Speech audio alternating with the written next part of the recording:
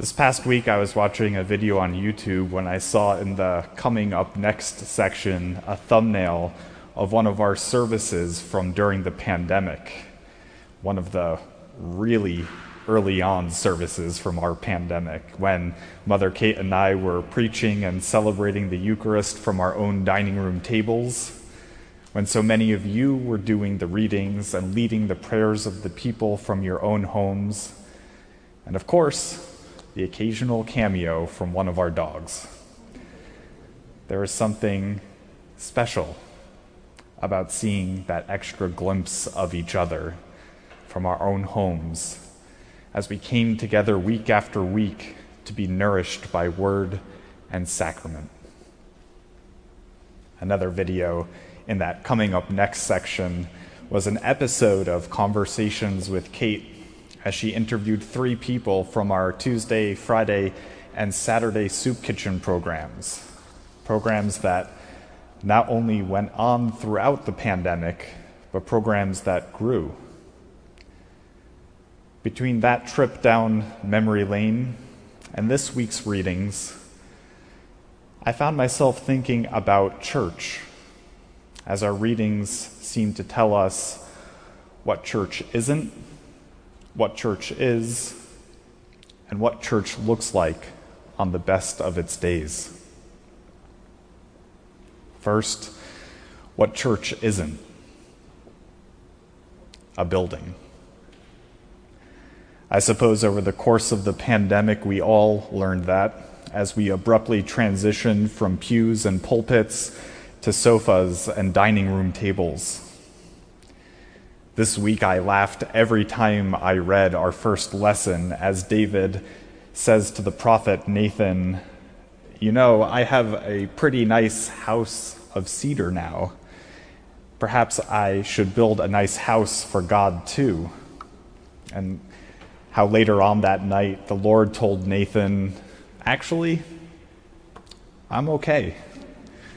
Asking Nathan to remind David that ever since Israel was led out of Egypt, God had been living in a tent and a tabernacle, and never once asked any of the leaders, "Why have you not built me a house of cedar?"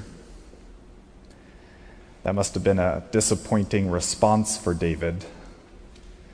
But it seemed the whole time God was exactly where God wanted to be.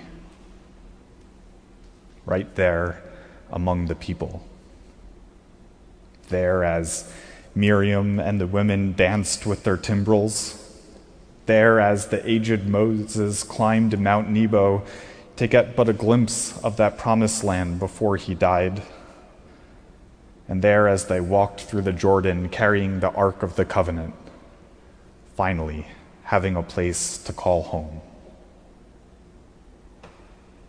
I don't think God would have traded any of those moments for the world, savoring that preciousness of being among us along our journeys, in times of exile and in times of pandemic.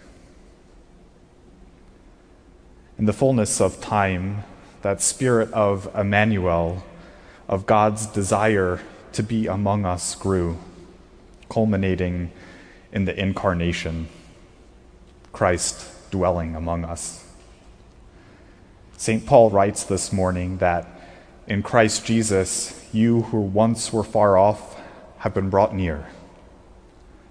St. Paul views this coming together, this assembly of all people, this ecclesia, as what the church is, a place where all come together, gathering into one body.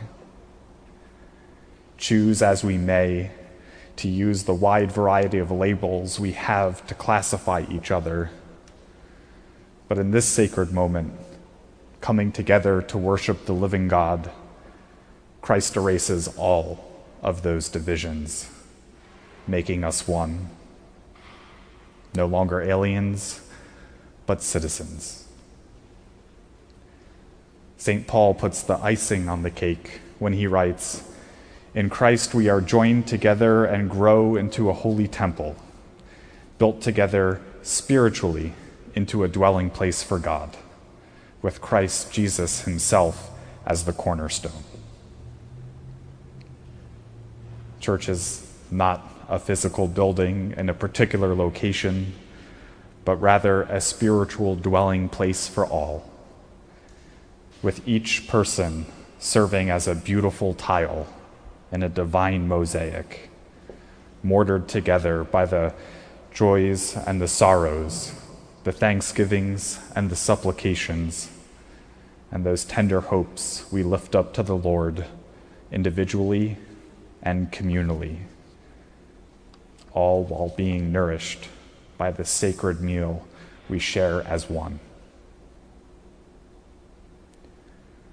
So what does this church look like on its best of days?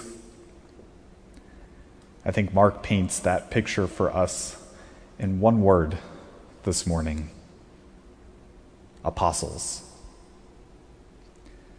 Prior to this passage, the 12 were referred to as Christ's disciples, students of Christ. 2 Sundays ago, we heard that the 12 were given authority and sent out 2 by 2 to anoint the sick and proclaim the good news. And so a new chapter began for those 12, an era of apostoling, being sent forth with a message of love so powerful that people, whether from villages, cities, or farms, rushed about that whole region to hear this good news, to receive that forgiveness, and to but touch the fringe of Christ's cloak and to be healed. Each week we enter the church as disciples, learning through word and experiencing through sacrament this radical love of God, a love that breaks open our hearts and refreshes our souls. And each week we are sent out to share this message of good news, sent out to share this love with all we meet. Go in peace to love and serve the Lord, we shout from the back of the church, week after week, renewing our apostolic mission to draw people near and far towards this life-changing love of God. One Friday at the soup kitchen, it was an unusually quiet day. By 4:30, we would have normally given out 50 to 60 bags of food, but I think that week we had maybe only given out 5 or 10 bags of food. As 4:45 rolled around, one of our regulars came hurrying up to the courtyard door, almost out of breath, and said, "I was afraid I wasn't going to make it. It usually takes me 45 minutes to get here, but the bus schedule is all jumbled up, and it took me over 2 hours to get here today."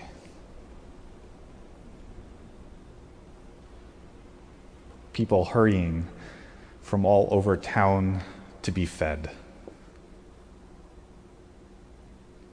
That sounds like church to me.